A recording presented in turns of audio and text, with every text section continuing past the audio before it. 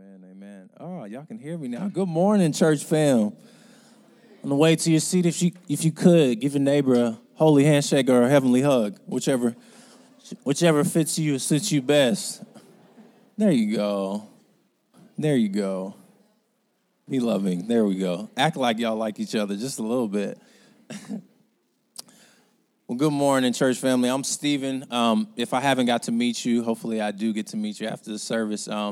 One of the members in the congregation who I feel so honored to be here and just to even come in contact with Spencer last year or the year before last year was a divine appointment in itself. But I really do have a passion for the Lord, and I have a passion for seeing people in our age group in particular. The overwhelming majority is between the ages of 20 and like 35. Sorry, I'm not trying to discriminate, but we have a lot of college students in here. I'm thankful for the opportunity. And right now, if you haven't been here the past couple weeks, we've been going through a series called The Gospel and the Story of God, which is basically just us going back to the foundation. You know, a lot of us have heard about the gospel and we define it as the good news or, Jesus came down on the cross and that's it. And we haven't really looked at it holistically. So what we've been taking the time to do is rebuild our foundation, because some of us have skewed views of what the gospel is. And some of us don't even have a view of what the gospel is and the story of God. And understanding how the story of Israel ties into it, and how this isn't just a biography or just a good story, but it's it's literature, it's a genealogy, and it's a history book. And so we want to understand that Jesus came to be both Savior and Lord. That's the real good news. Not that he just come down the cross and save you from your sins, but that he come back and he reign forever and ever.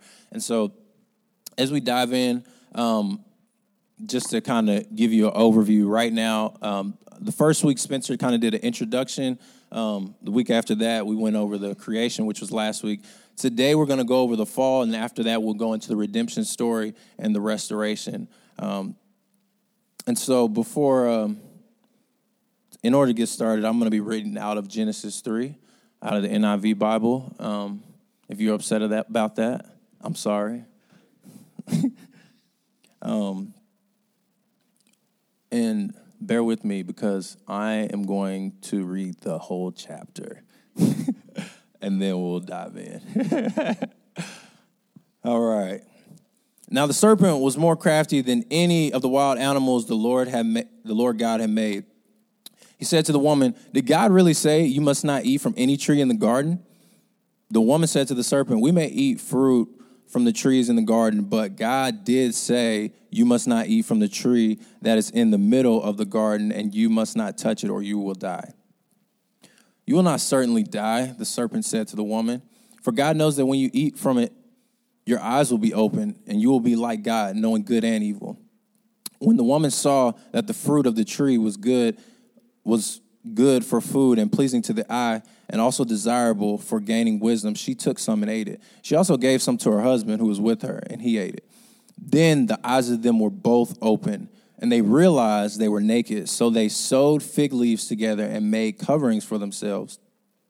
Then the man and his wife heard the sound of the Lord God as he was walking in the garden in the cool of the day, and they hid from the Lord God among the trees of the garden. But the Lord God called to the man, "Where are you?" He answered, "I heard you in the garden, and I was afraid because I was naked, so I hid." And he said, "Who told you you were naked? Have you eaten from the tree that I commanded you not to eat from?" The man said, "The woman you put here with me, she gave me some fruit from the tree, and I ate it." Then the Lord God said to the woman, "What is this you have done?" The woman said, "The serpent deceived me, and I ate it." So the Lord God said to the serpent, "Because you have done this, cursed are you above all livestock and all wild animals. You will crawl on your belly, and you will eat dust all the days of your life. And I will put enmity between you and the woman, and between your offspring and hers. He will crush your head, and you will strike his heel." To the woman he said, "I will make your pains in childbearing very severe. With painful labor you will give birth to children. Your desire for will be for your husband, and he will rule over you. To Adam, he said, because you listened to your wife and ate the fruit from the tree about which I commanded you, you must not eat from it. Cursed is the ground because of you. Through painful toil you will eat food from it all the days of your life. It will produce thorns and thistles for you, and you will eat the plants of the field. By the sweat of your brow you will eat your food until you return to the ground, since from it you were taken, for dust you are, and dust you will return. Adam named his wife Eve because she would become the mother of all living. The Lord God made garments of skin for Adam and his wife and clothed them. And the Lord God said, the man has now become like one of us, knowing good and evil. He must not be allowed to reach out his hand and take also from the tree of life and eat and live forever. So the Lord God banished him from the Garden of Eden to work the ground from which he had been taken. After he drove the man out, he placed on the east side of the Garden of Eden cherubim and a flaming sword flashing back and forth to guard the way to the tree of life. Holy Spirit, come upon us. I thank you so much for this day. Thank you for gathering us and allowing us to worship in your name, Lord. I pray that today, Stephen get out the car and just allow you to drive and be the vehicle itself, Lord. I pray that none of my words be spoken, but all yours be spoken, that this resonate with every single heart and mind, no matter where it is in this congregation right now, Lord. And I just pray that we soften our hearts and allow you to reveal to us what you have been trying to reveal to us for so long. We love you. We praise you. We thank you. I lift these prayers up in Jesus' name. Amen. Amen. So, obviously, as was mentioned in the scripture, God said, did not tell you not to eat from the fruit. So let's go back a little bit to chapter 2, where he actually gave the command for them not to eat from the fruit. In Genesis chapter 2, 15 through 17, it says, the Lord God took the man and put him in the Garden of Eden to work it and take care of it. And the Lord God commanded the man, you're free to eat from any tree in the garden, but you must not eat from the tree of the knowledge of good and evil, for when you eat from it, you will certainly die. So all God told Adam to do was take care of the garden. You can have anything, literally. You can have anything in the garden. You can have the mangoes. You can have the bananas. You can have the apples. You can have the grapes. But just don't eat that fruit over there. And take care of it, dwell upon it, and we'll be fine. But if you eat it, you're going to die. So God gave a simple, easy command. Like, just don't do that. Man, oh my goodness. It's like, I was talking to Spencer the other day, and he was like, yeah, it's like your mom tells you not to touch the stove, and like you just think like, oh, I'm going to touch the stove. Like, I want to touch it. And it's like, well, you actually don't know yet, but we know now it's going to hurt. It's going to burn. It's going to sting. And it's going to stick there for a long time. But for some reason, we're just so attracted to those things, the things that we can't have, we always want. Crazy. So the question is, like, how did this even come about? Like, how did man actually fall? And I think the first way man fell was through deception. In Genesis 3:1, it says, now the serpent was more crafty than any wild animal the Lord God had made. He was a conniving one. He was smart. He was slick. He said to the woman, did God really say you must not eat from any tree in the garden? The woman said to the serpent, we may eat from the trees in the garden, but God did say you must not eat from the tree that is in the middle of the garden. You must not touch it or you will die. And then Satan just lying, of course, as usual, because he always does. You will not certainly die. For God knows that when you eat from it, your eyes will be open. You'll know good and evil, and you'll be like God. So, first of all, God said, don't eat it. He didn't say, don't touch it. So, we already have a problem. One of two things happened. Either Adam wasn't listening hard enough, or Eve wasn't listening hard enough, or both of them just miscommunicated in some way, shape, or form, and who knows what happened along the way. But obviously there was some type of miscommunication there, because God just said don't eat it. He didn't even say don't touch it. So we already have a problem on the rise. This is like the origin of marital problems. Everybody I'm not married. I'm not ready yet. Praise God. He's preparing me. He's preparing my heart and my mind, and my soul. But from all the married people that I talk to, every time they talk about an issue that they have, they say it always started with communication. So blame Adam and Eve. Let's do it. And the other thing he said is that our eyes will be open. Satan said that our eyes will be open and we would know both good and evil. And technically, he kind of was right because our eyes were open to both good and evil. And he said, but you will be like God. But the thing is, your eyes will be open. Our eyes are open to both good and evil.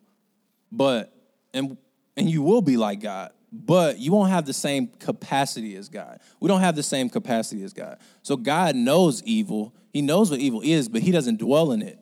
And so while we're introduced to evil and it's able to dwell in us once we're introduced to it, God is able to look at evil and be like, that is not what I want.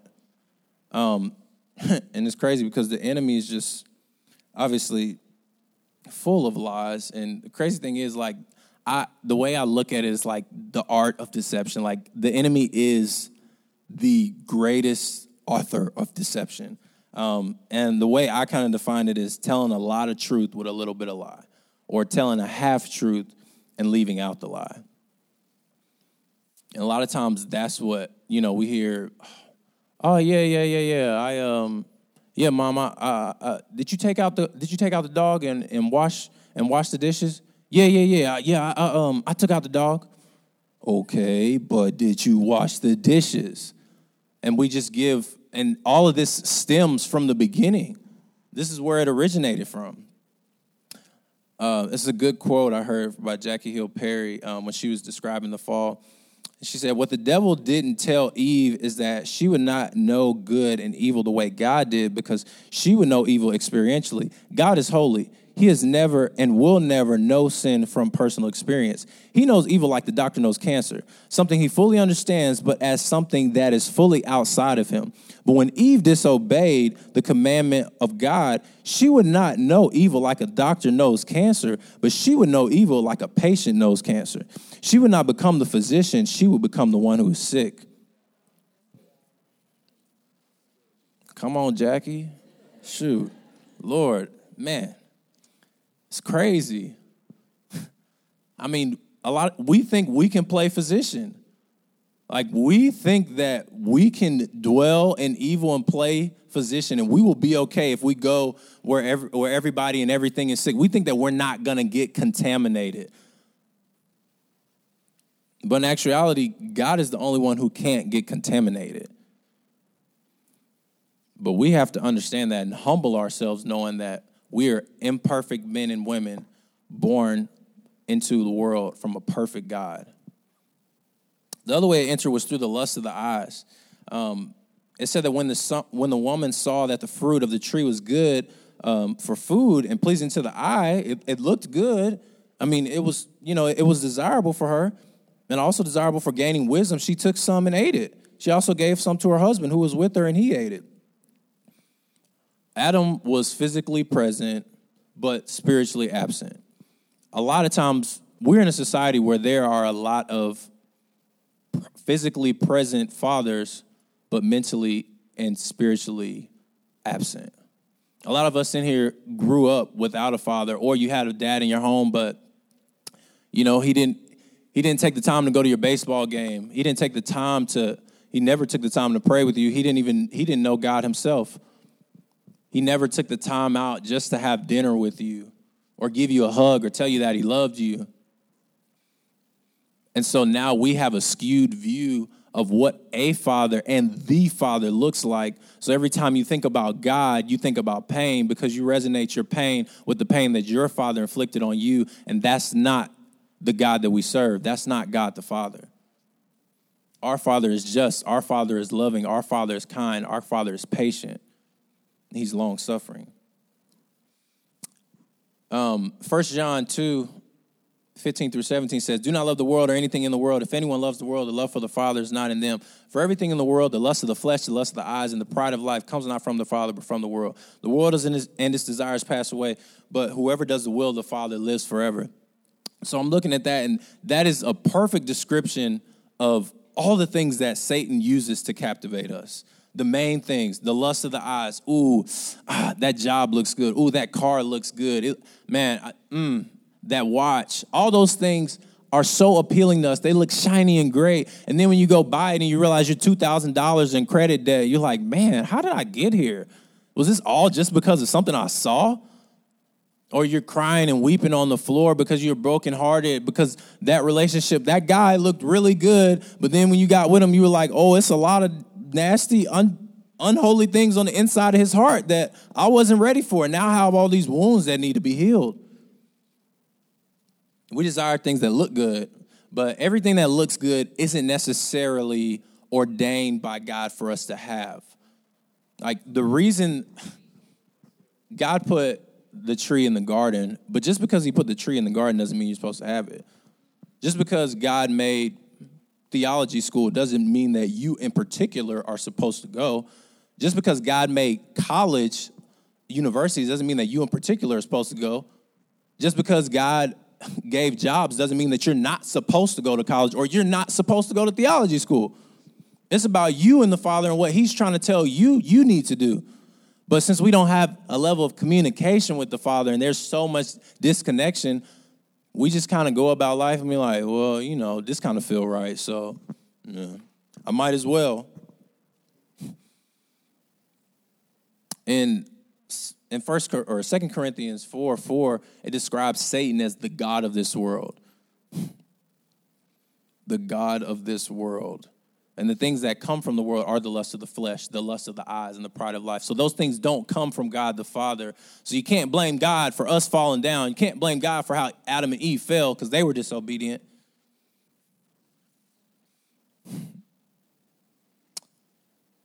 The effects. And then we look at like the effects that these things have had on us.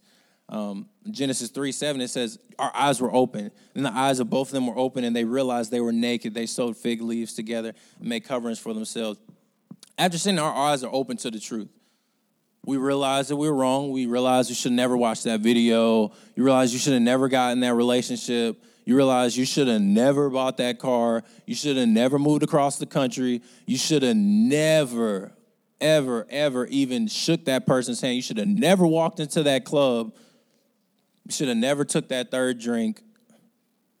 Should have never went to that party. Should have listened to your mom. Should have listened to your dad. Should have listened to your sibling when they were telling you not to go. But you went anyway. Other thing that causes broken fellowship with the Father. So looking at verses 8 through 10. There we go.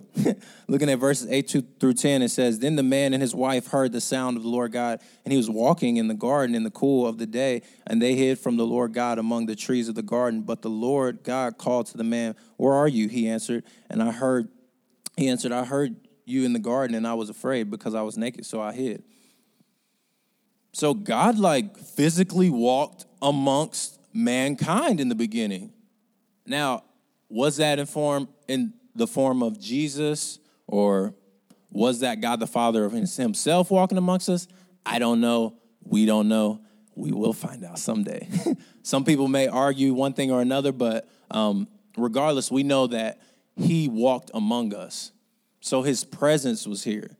Life was at the core of Eden, and because God's spiritual and tangible presence is there, but sin takes away our ability to sit and rest in his presence. Sin is what breaks us away from the Father. And thankfully, he sent his son, Jesus Christ, to die on the cross and then send Holy Spirit to be here so that we can dwell in his presence. But before that, that fellowship was broken. Verse 10, shame. Shame was introduced into the picture. I heard you in the garden, and I was afraid because I was naked, so I hid. How did you know you were naked? Nobody told you you were naked until you sinned, until you fell. Now you have shame. Now you have guilt. Man, everybody, I'm not even going to do a hand raise or nothing, because if y'all don't raise your hand, you're lying. But everybody's been here before where you've done something or something has happened and you just felt so guilty. Like the weight has just been on your back all day. Like knowing, man, I shouldn't have went off on that dude at work. Man, I should have gave that dollar to that homeless man. Man, I should have gave him some food. Like it's always something that weighs down on us that makes us feel that guilt. And that's because sin crept into the world. It started all the way from the beginning. And you can't understand where you're going if you don't know where you came from. That's why we're doing this series, because this is foundational. This is important. This is where self-image issues came about. Like, who told you you weren't beautiful? Who told you you weren't fearfully and wonderfully made? The world told you that. God didn't tell you that. If you hear that came straight from the devil and from the pit of hell. So you rebuke that and you bind it hand and foot and send it back in the name of Jesus.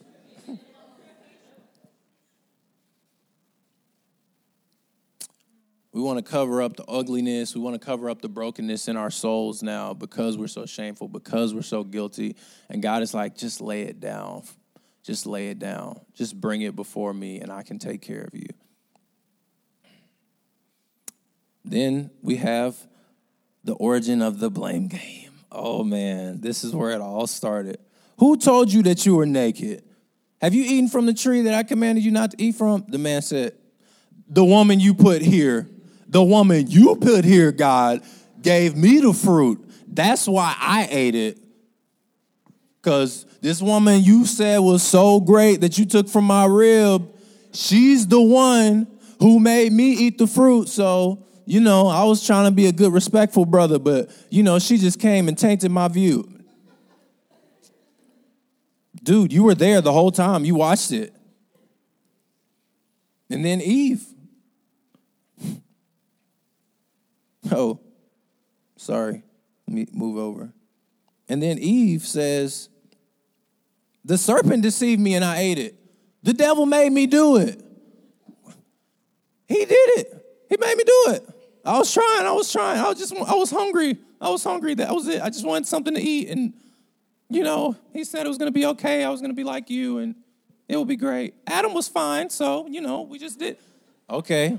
All right. You notice the serpent doesn't say anything because he in the wrong. And like we look at this story and we're like, well, why would a good God even allow evil or sin into the picture? It's like, how can you blame God for giving you gifts? And like when God gives you a gift, whether you prayed for it or not, if you fall into sin because of it, don't blame God because of your own evil desires that rage war within. That's not God's fault. That's your fault. And you got to take ownership of it. You can blame Adam and Eve too if you want. James 4:1-2 says, what causes fights and quarrels among you? Don't they come from your desires that battle within? You desire, but you do not have, so you kill. You covet, but you cannot get what you want, so you quarrel and fight. You do not have because you do not ask God. Your selfish desires within are what cause you to sin, not God's gift, not the devil's enticement. It's your free will to sin against a loving God. It is your free will, and we have to start taking ownership of our sin and stop blaming everybody else. There are some deep-rooted wounds. No, I'm hyper, I'm extra aggressive because my dad beat me as a kid. I'm hypersexual because my brother raped me when I was a child. There are some deep-rooted wounds in here. And God understands that, but he wants you to lay it at the foot of the cross and say, hey, let me clothe you. Let me comfort you. Let me work you through that, because you can only blame God and blame mama, blame daddy, blame brother and sister for so long before you got to go meet them. You can't blame the church and their imperfect people for the church hurt that you have. We, as a congregation, as a church family, need to take ownership of it, and we need to learn how to love on people correctly. We need to learn how to speak truth in love. But at the same time, you can't walk out of here and be like, well, I'm never going to church again because such and such didn't shake my hand and they didn't make me feel welcome and yada, yada, yada. Well, what is God going to say when you meet him at the gates? He is not going to ask how Spencer treated you, how Tabitha treated you, how Nate treated you. He's going to say, what did you do with the gifts I gave you? How did you serve me? The other thing that came about into the world were generational curses. All right. So it reads, so the Lord God said to the serpent, because you have done this, cursed are you above all livestock and all wild animals. You will crawl on your belly and you will eat dust all the days of your life. I will put enmity between you and the woman, and between your offspring and hers. He will crush your head, and you will strike his heel. To the woman he said, I will make your pains in childbearing very severe. With painful labor you will give birth to children. Your desire will be for your husband, and he will rule over you. To Adam he said, because you have listened to your wife, and you ate from the tree about which I commanded you, you must not eat. Cursed is the ground because of you. Through painful toil you will eat from it all the days of your life, and it will produce thorns and thistles for you, and you will eat the plants of the field by the sweat of your brow, and you will eat your food until you return to the ground, since from it you were taken, for the dust you are, and dust you will return. So I'm kind of going to work backwards. Start with the woman. So the generational curse that's been brought upon the woman is the pain of childbearing. So when you have your third child and you upset and you discouraged and you punching your husband or squeezing his hand to all get out, you have to, you can blame Eve. You can blame Eve for that. The other thing he said was, you will desire your husband and he will rule over you. This is one I was tussling with this week, trying to get a better understanding of.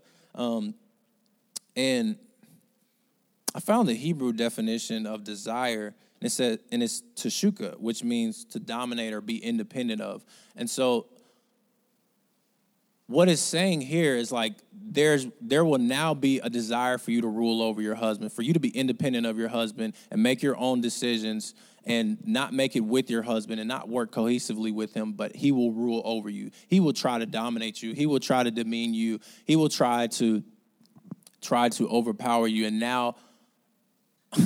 And now we're in a society where a lot of times we as men think that regardless, we have the final say and we don't have to ask our wife what she thinks about this and that. But at the end of the day, God has gifted both of us with different leadership qualities and different qualities that work cohesively together. And that's how it's supposed to be in the beginning. That's why Christ came and he served as a servant leader here with the church so that he could give a depiction of what it's supposed to look like in a marriage.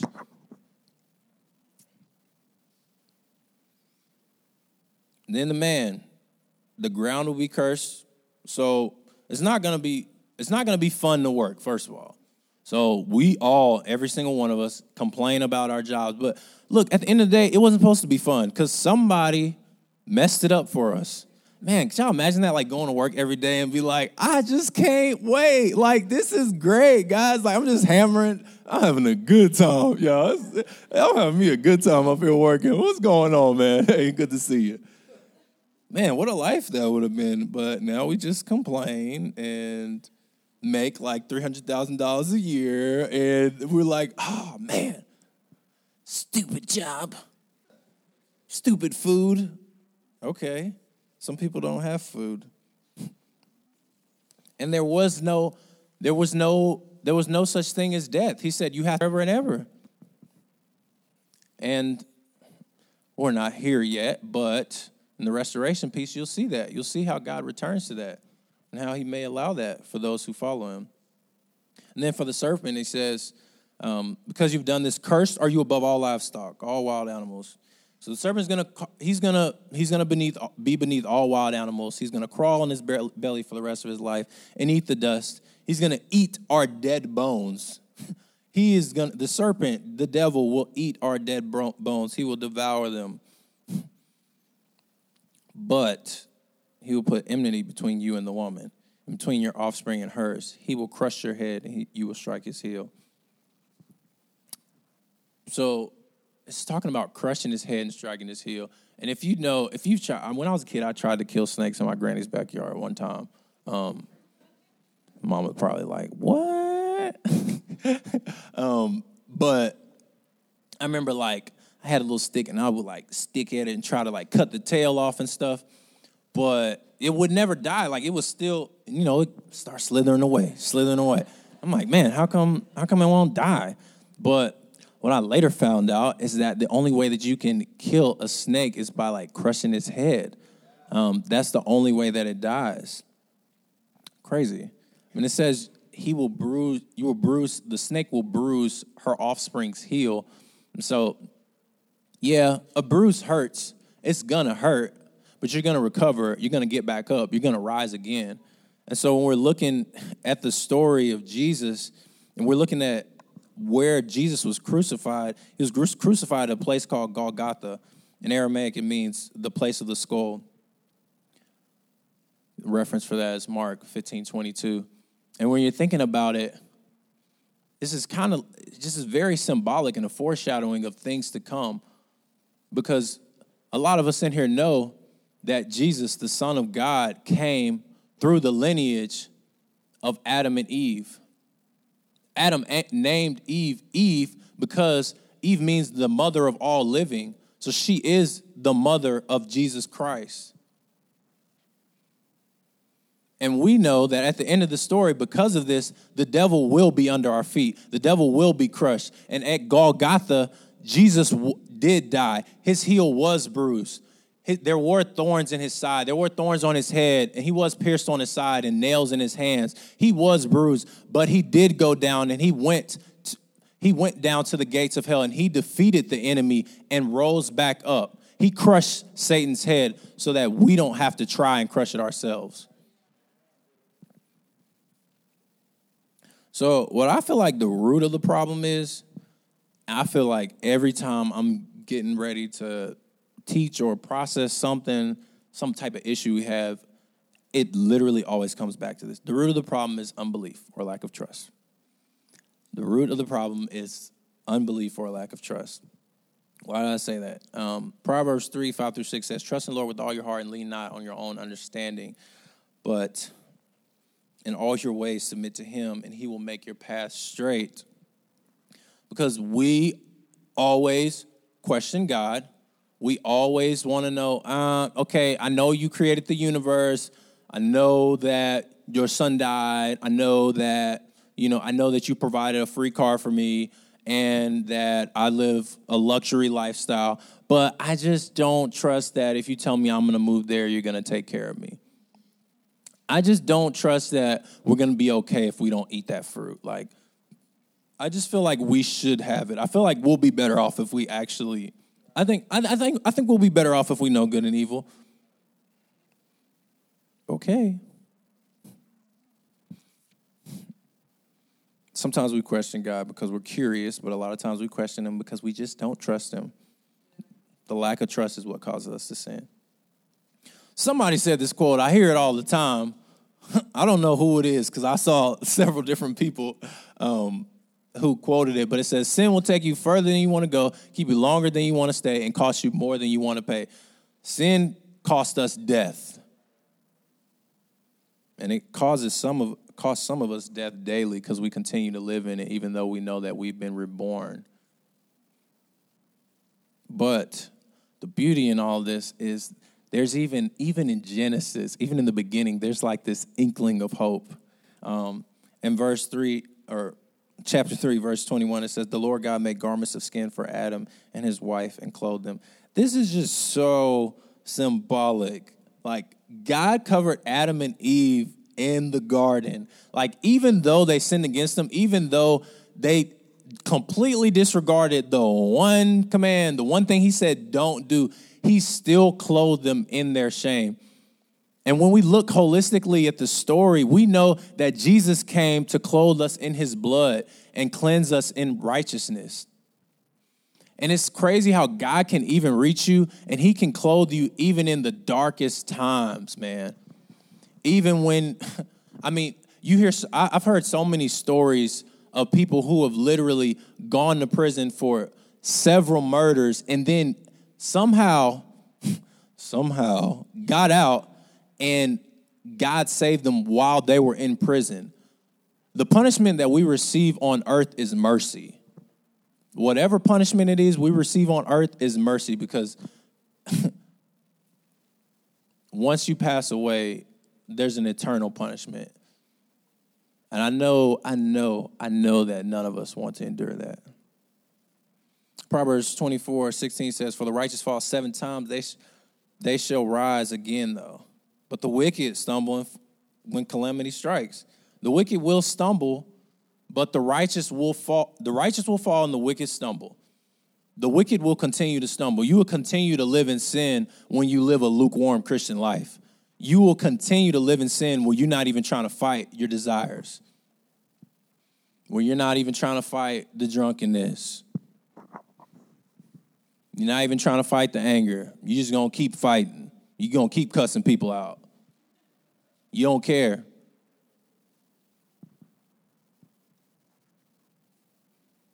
But righteous person falls and rises over and over again because we constantly repent and we constantly go to the cross and we constantly say, I'm an imperfect man serving a perfect God, and I need you to renew me and I need you to restore me daily. I'm going to get Jordan to come up here as I begin to close. But so this summer, Antonio was staying with me, my buddy Antonio. Some of you guys met Antonio, happiest man in America. He's always like, hey, everybody, welcome. And it's not even his house. Only person who will welcome you in your own house. But I remember going to Antonio's house, and he called me. He was like, hey, man, I got all these gnats in my house. And I was like, okay. He was like, yeah, I don't know what to do about it. I don't know how to get rid of them. It's like 20 of them. And I was like, okay, let me figure out a way to get rid of these gnats. Let me Google a concoction or something. And then the next day he called me. He was like, bro, it's like 50 gnats in here. I was like, for real? And so I went over there, and it was like 50 gnats in the laundry room. I was like, good Lord, where are these gnats coming from? We're looking all over the place for the source, and it's nothing there, no leaks or nothing. And so he's asking me about stuff to do. He's calling an apartment complex, trying to get an exterminator or something, and he's just, no luck, none at all. Nobody's doing anything. And by the time I finally get there, it's hundreds of gnats in the laundry room and in his room. I'm like, bro, this is crazy. This is like an infestation now. I don't even get it. And there was no food in the house. No fruit in the house. So it's crazy looking at that story just because we ended up making a concoction, right? And I put apple cider vinegar and ripe bananas and ripe apples and stuff in these little jars and poked some holes in it. And over the course of the days, all the gnats started going in and they were just dying off. By the end of the week, all the gnats were gone. It's minus 10, 15 of them maybe around the house. But for the most part, they were gone. These were hundreds of gnats, but they're all gone. Crazy thing was the gnats were still going, even though they saw other gnats in there dead. They still would go. They would still go. They see other gnats dying and suffering, and they're just I'm still going to go in there. It smells good. It probably tastes good because it smells good. And that's a lot of us in here.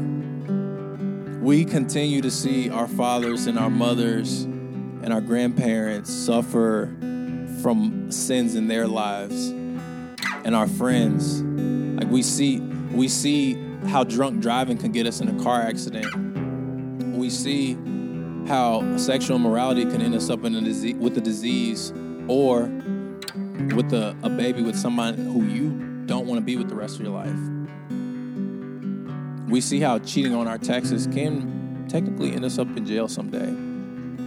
We see how unforgiveness can just hold us hostage, and how it can put us in a prison, and you think you're holding somebody else in a prison, but really the only prisoner is you. And it's because it looks good, smells good, tastes good. We think it tastes good. But as persistent as Antonio was with getting the gnats out of his house, it's how persistent we need to be with getting the sin out of our life and pursuing holiness towards the Lord. It's not about what you can't have and what you can't do anymore. It's about what God has already ordained for you to have. There's joy in all these things if we just experience them, if we just allow ourselves to dwell in them. If we just go ahead and step into our calling and serve in the church, or start the business, or start the Bible study, or shake that hand, get into that relationship, whatever it is God is calling you to do, operating in obedience gives you that joy. It gives you that peace. And the question is, what is your fruit? What is leading you towards death? Is it money, security? Is it lying? Anger, foul language? Point is, Satan's trying to give you the fruit. And a lot of us in our society are taking it. Matthew 7:13 says, enter through the narrow gate, for wide is the gate and broad is the road that leads to destruction, and many enter through it. But small is the gate that leads to life, and very few find it. Only a few find it. And that's because only a few pursue holiness, and only a few want to take the time to uproot the sin out of their lives and allow themselves to dwell in the presence of God. That's why he sent Holy Spirit here, so that he could dwell with us and we could have heaven on earth. But we don't want to do that. Matthew 24:37-39 says, but as the days of Noah were, so shall also the coming of the Son of Man be. For as in the days that were before the flood, they were eating and drinking and marrying and giving in marriage until the day that Noah entered into the ark, and knew not until the flood came and took them all away. So shall also the coming of the Son of Man be. It says, so it shall be in the days of Noah. In the days of Noah, there were thousands, I don't know, maybe millions, but we know at least thousands of people on the earth, and only 8 got saved. 8 people got saved. I don't know what it is that we have to drill in our hands to understand that we have to pursue this like only 8 people are going to get saved. Like we have to pursue our walks in Christ like only 8 people are going to get saved. Because the devil is working really, really hard. He's working really hard because he knows he's running out of time. Philippians 2:12-13 says, therefore, my friends, as you have also obeyed, not only in my presence, but now much more in my absence. This is Paul talking. Continue to work out your salvation with fear and trembling, for it is God who works in you to will and act in the order to fulfill his good purpose. Because Jesus is risen, we don't have to take the fruit, y'all. We don't have to take the fruit. We don't have to live in this. So we even have the promise in the Old Testament so many times. And I want us to rest on this scripture. Psalm 62:5-8 says, yes, my soul find rest in God. My hope comes from him. Truly, he is my rock, my salvation. He's my fortress. I will not be shaken. My salvation and honor depend on him. He is my rock. He is my refuge. Trust in him at all times, you people. Pour out your hearts to him, for God is our refuge. Let him be your refuge. Let him be your salvation. Let him be your rock.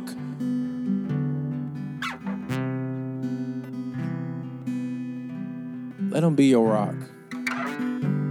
Stop trying to eat all the fruit. So ask yourself what the fruit is in your life that Satan's trying to tempt you with. And who or what has the fullness of your trust right now. But this may have been somewhat of a downer message because I'm telling us all about how sinful our hearts are. But the beauty of it is there's redemption on the other side.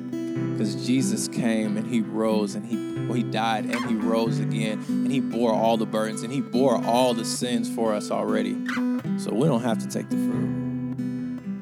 It's easy for us. Walk in the grace, walk in the love. Let us bow.